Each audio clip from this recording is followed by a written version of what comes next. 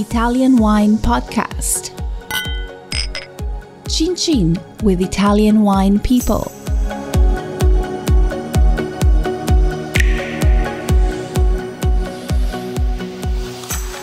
Italian Wine Podcast, as Wine2wine 2020 media partner, is proud to present a series of sessions chosen to highlight key themes and ideas and recorded during the 2-day event held on November 23rd and 24th, 2020. Wine2wine 2020 represented the First ever fully digital edition of the Business to Business Forum. Visit wine2wine.net and make sure to attend future editions of Wine2wine Business Forum. Wine2wine 2020, Everybody Needs a Bit of Scienza edition.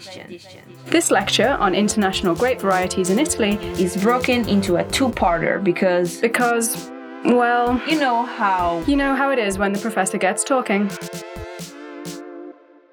Hello. I'm sorry, we can't stop. Everything stopped. Welcome to the session with Professor Attilio Scienza. Per gli traduttori non andate fuori di testa perché è solo una piccola, parentesi in inglese. So, as you know, this is our traditional segment for the Veneto International Academy. I'm sitting here with Attilio Scienza. And the person who's going to moderate the session is Alessio Planeta. And of course, he is the one of the principals of the Planeta Winery. By the way, where is Alessio? How come I can't see him yet? Can we get him on? Oh, here he comes. Oh, you can. Did you hear me, Alessio? Yes, okay. I can hear you. Okay, so anyway, so Alessio, he is Sicilian, 100% DOCG. And by the way, congratulations. You're one of the historic wineries of Opera Wine. So they've been in every single edition of Opera Wine. And we will meet with, of course, all the Opera Wine producers next year. So it will be actually a big party. Like it's almost like going to be like a Sicilian wedding. Yes. So you're ready. Yeah, you're ready. Okay, great. So Alessio has generally offered. Actually, I volunteered him again to moderate the session because once he starts, it's very difficult to stop him. Number one. Okay, I think, but Alessio is my best bet. So I just vorrei ricordarvelo però entrambi. Okay, entrambi. Uno perfetto. Per gli traduttori. Okay, and if you guys have any questions, okay, send it our way, and we will try to integrate, his monologue in some way. Alessio, that's your job.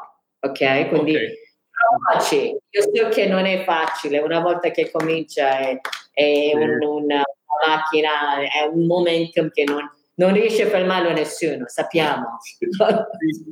Anche tu non scherzi, Steven.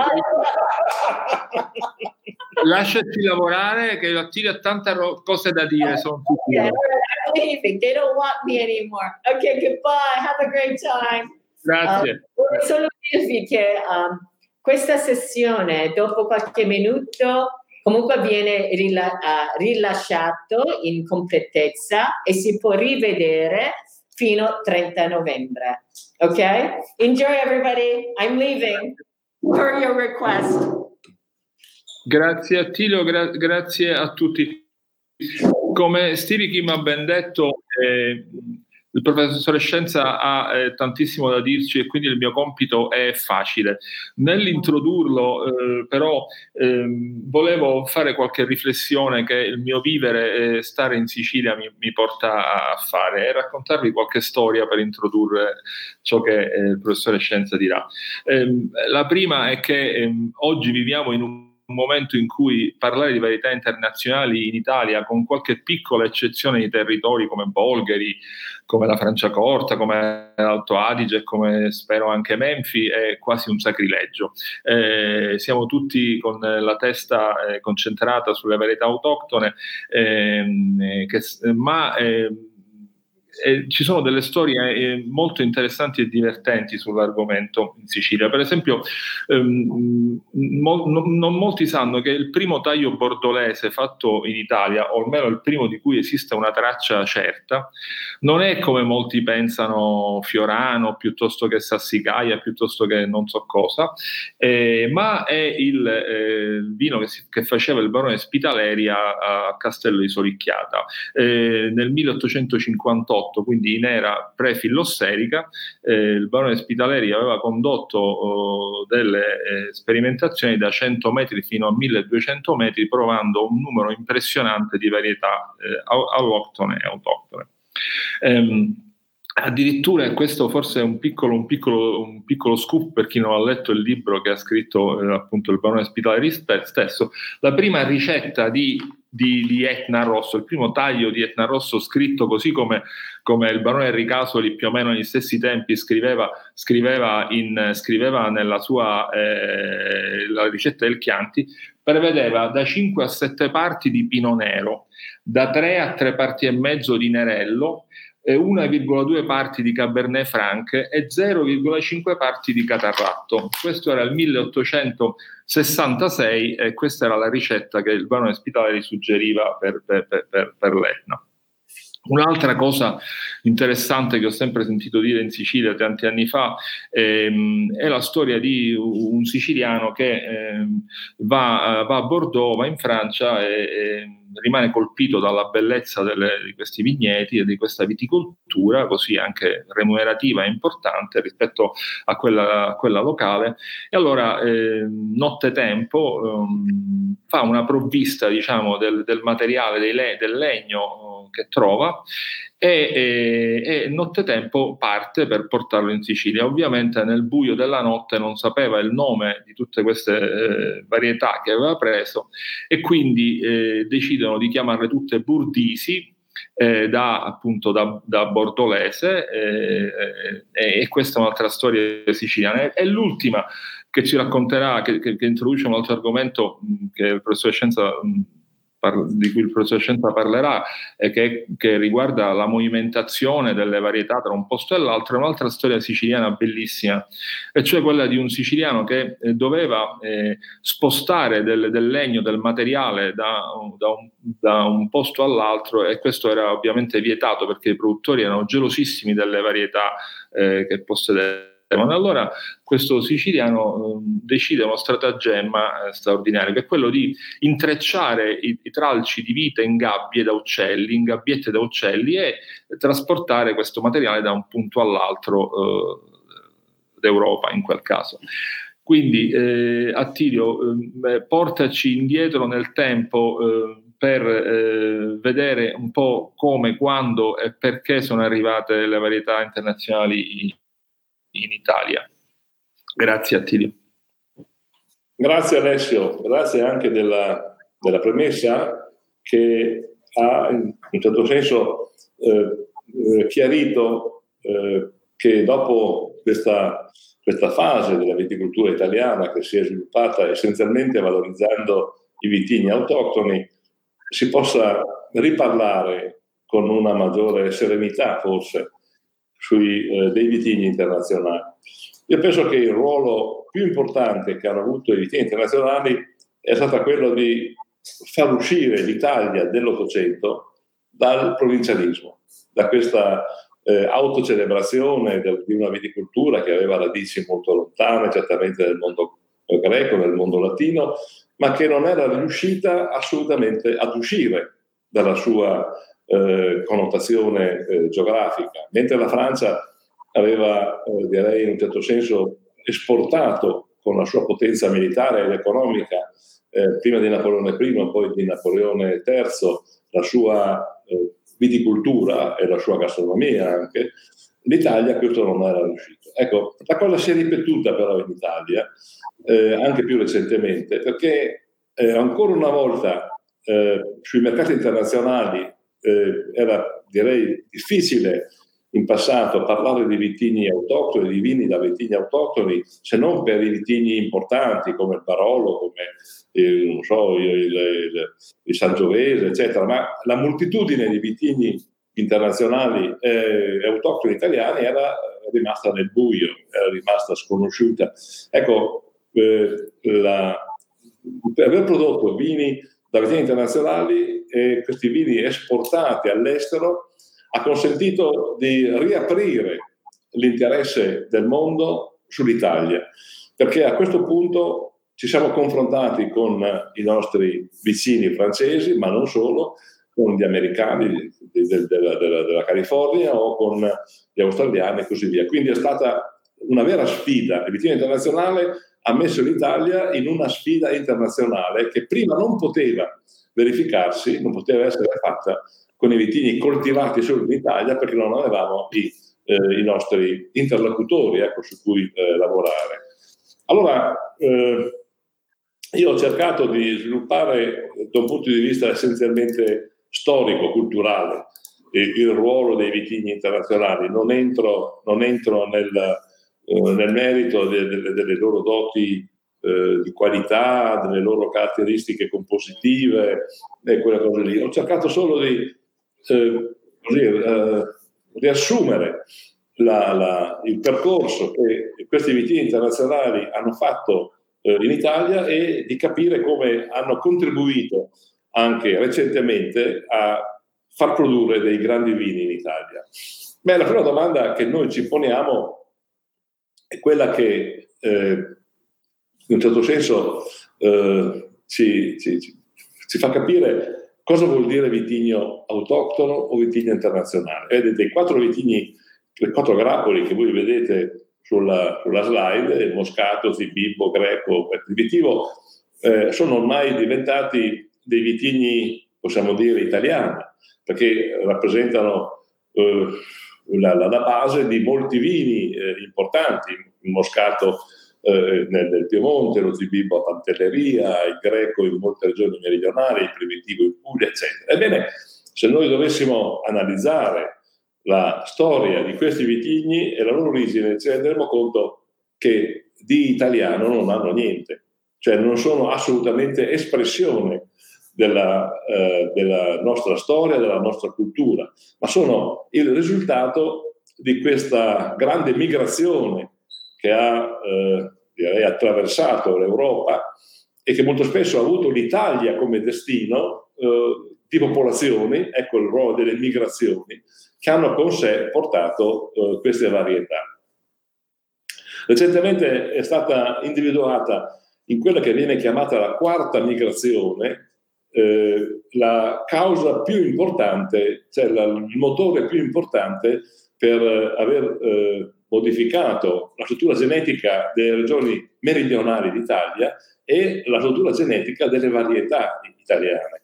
Quarta migrazione che è avvenuta più o meno in occasione del bronzo antico, quando il Mar Nero allagato dallo scioglimento dei ghiacci del nord Europa ha in fondo tracimato, costringendo molta gente dal Caucaso alla Turchia a venire in Italia.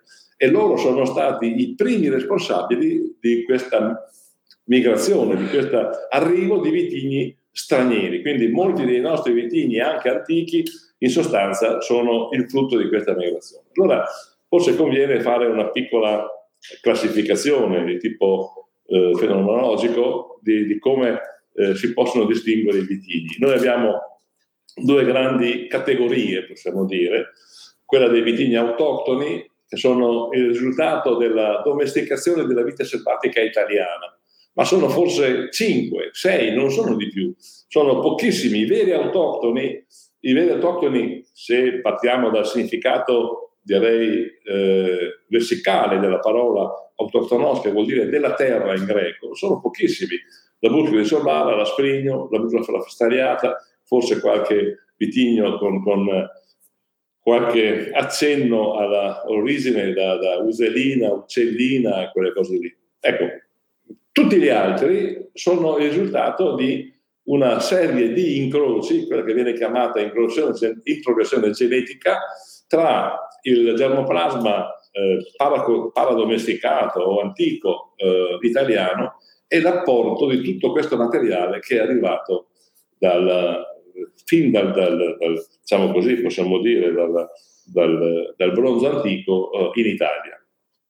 Ecco, allora abbiamo due gruppi di vitigni, uno ottenuto dall'introgressione genetica di vitigni di antica introduzione, allora le malvasie, i greci, i moscati, noi li facciamo risalire per semplicità al periodo della Magna Grecia, IV-V secolo a.C., ma questo apporto è continuato anche nel Medioevo, non si è mai interrotto, anche se molto materiale. Le malvasie, per esempio, sono il risultato di questa grande, possiamo dire, espansione del vino in Europa da parte di Venezia, e i greci invece da questa, come i moscati, di questa cultura medievale dei vini di imitazione orientale. Ecco, più importante forse ai fini, diciamo così, della storia moderna, attuale, è quella dell'introduzione più recente, i vari Cabernet, lo Chardonnay, lo Sauvignon, lo Shiraz, no? E così via. Ma sono molti di più. Io ho citato i più importanti, ma sono più di una quarantina le varietà entrate recentemente. Entrate recentemente vuol dire diciamo così, fra il 600, dal 600 fino all'800. Ecco, io penso che tra i vitigni autoctoni internazionali noi possiamo individuare dei paradossi che sono, direi, capaci di chiarire un po' il percorso di queste varietà, ma anche il loro ruolo. Ad esempio, non si può definire autoctono un vitigno se non si conosce la sua origine, quindi è il paradosso dell'origine questo.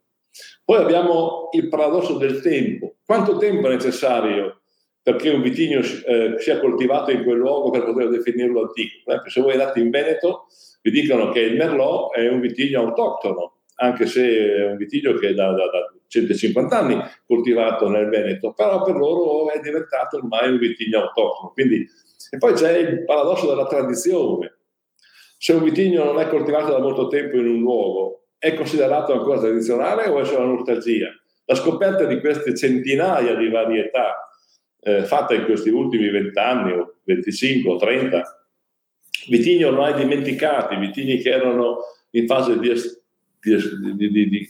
scomparsa, qualche pianta in qualche vigneto, ma sono ancora considerati vitigni tradizionali su cui lavorare, o è solo così una forma di nostalgia del passato che ci porta a fare queste considerazioni? E poi il paradosso della globalizzazione.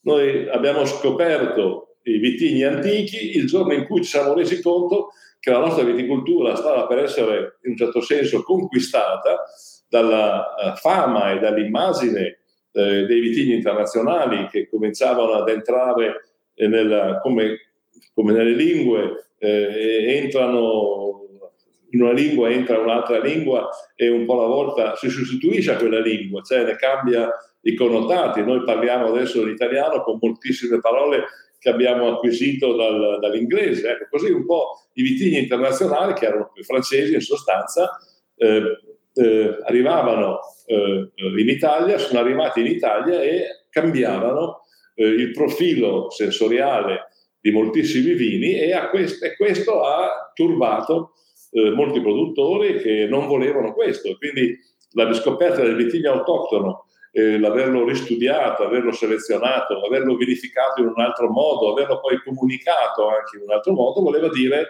in fondo rivalutare un patrimonio antico solo sullo stimolo di quanto aveva fatto il vitigno internazionale. Ecco, voi conoscete tutti questi vitigni internazionali. Io ho citato quelli che hanno attualmente una maggiore importanza. Naturalmente qualcuno si turberà nel vedere il Traminer come un vitigno internazionale, ma in effetti il Traminer non ha nessun rapporto, direi, d'origine genetico con Termeno, con Tramin, questo paese dell'Alto Adige, le notizie più antiche di Traminer sono medievali, ma vengono dalla Germania, quindi è arrivato dalla Germania il vitigno, quindi lo consideriamo internazionale come uno Chardonnay o come un Merlot, un Cabernet, lo Shiraz e il Pinot Nero e così via. Quindi poi ci siamo accorti in effetti che alcuni di questi vitigni, come il Pinot Nero o lo Shiraz, hanno rapporti strettissimi con alcuni vitigni italiani considerati autoctoni. Pensate al rapporto fra Shiraz e Teroldego, tra Shiraz e altre varietà, non so, per esempio i vitigni della Campania, non so, il Pinot Nero per esempio, che ha molti rapporti genetici con tante varietà del nord, quindi ci siamo accorti in effetti sì, sono vitigni internazionali arrivati da noi più o meno in modo massiccio nell'Ottocento, ma in effetti poi avevano sempre avuto, molto spesso con il ruolo diciamo così, della presenza dei benedetini nella viticoltura europea, un ruolo importante nella distribuzione di queste varietà anche al di fuori dei luoghi d'origine.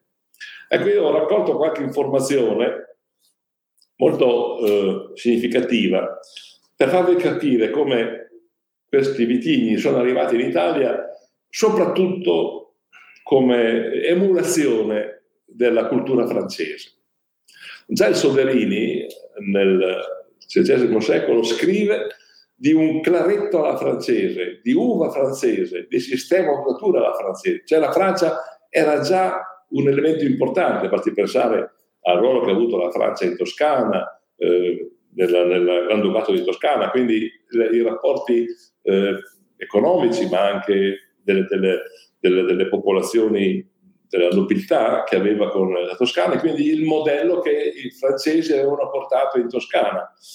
In Friuli, questo Ludovico Bertoli nel 747 paragona il Friuli alla Borgogna e auspica che venga coltivato il Pinot Nero, dice basta queste vecchie varietà friulane che fanno tanta uva ma non fanno qualità, torniamo ai vitigni di qualità e il Pinot Nero è il modello.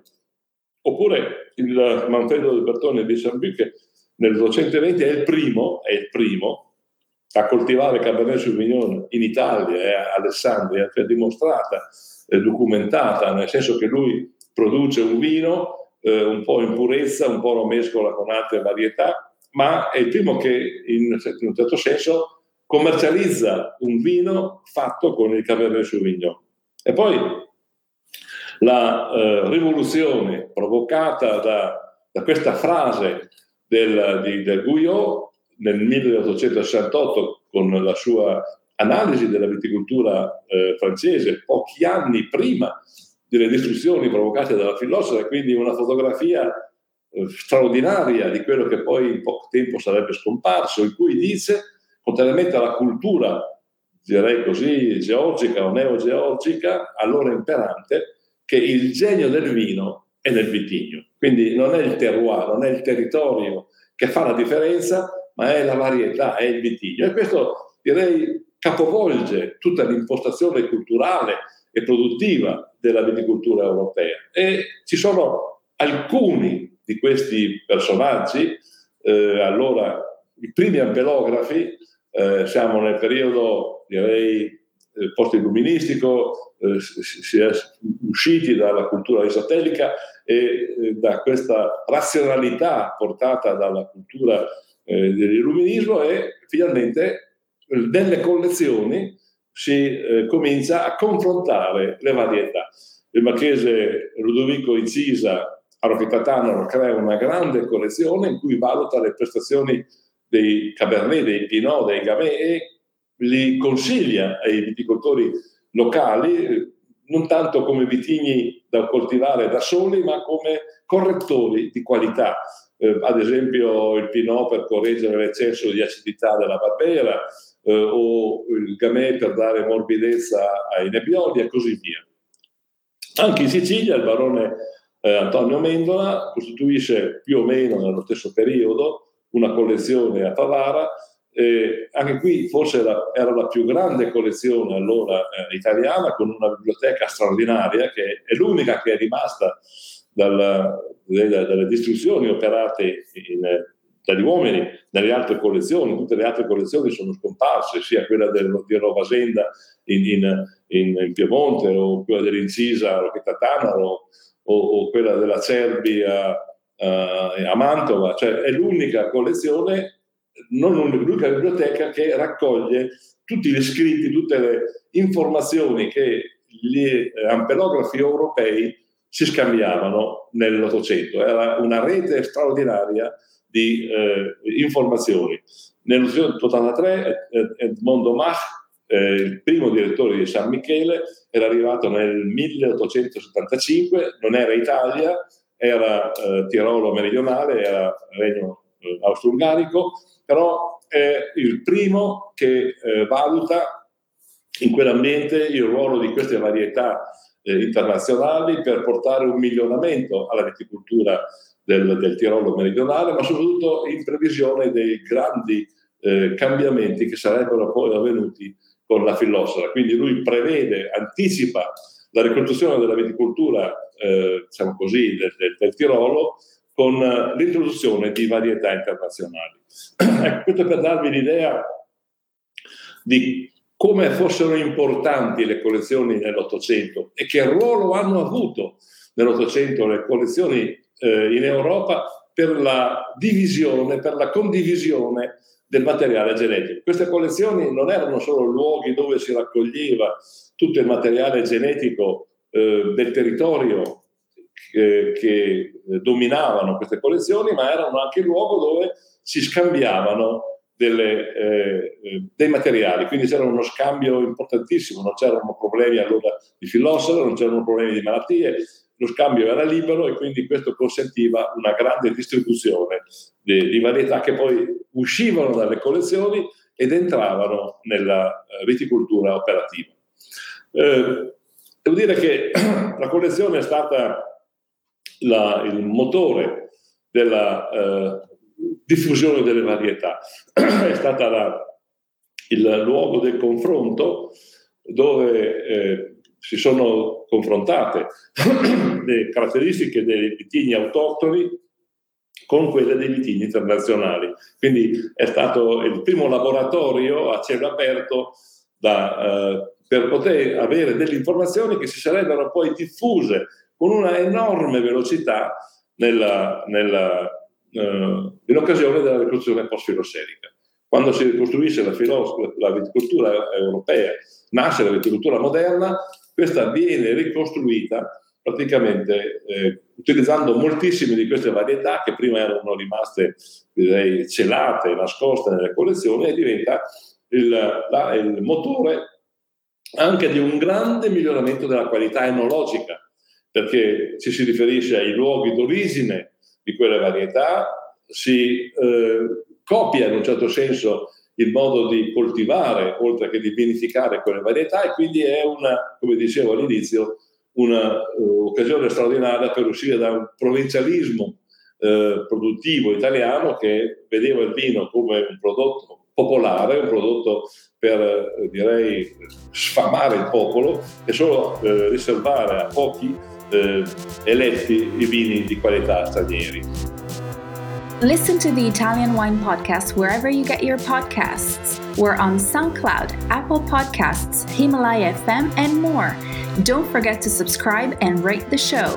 If you enjoy listening, please consider donating through ItalianWinePodcast.com. Any amount helps cover equipment, production, and publication costs. Until next time, cin cin.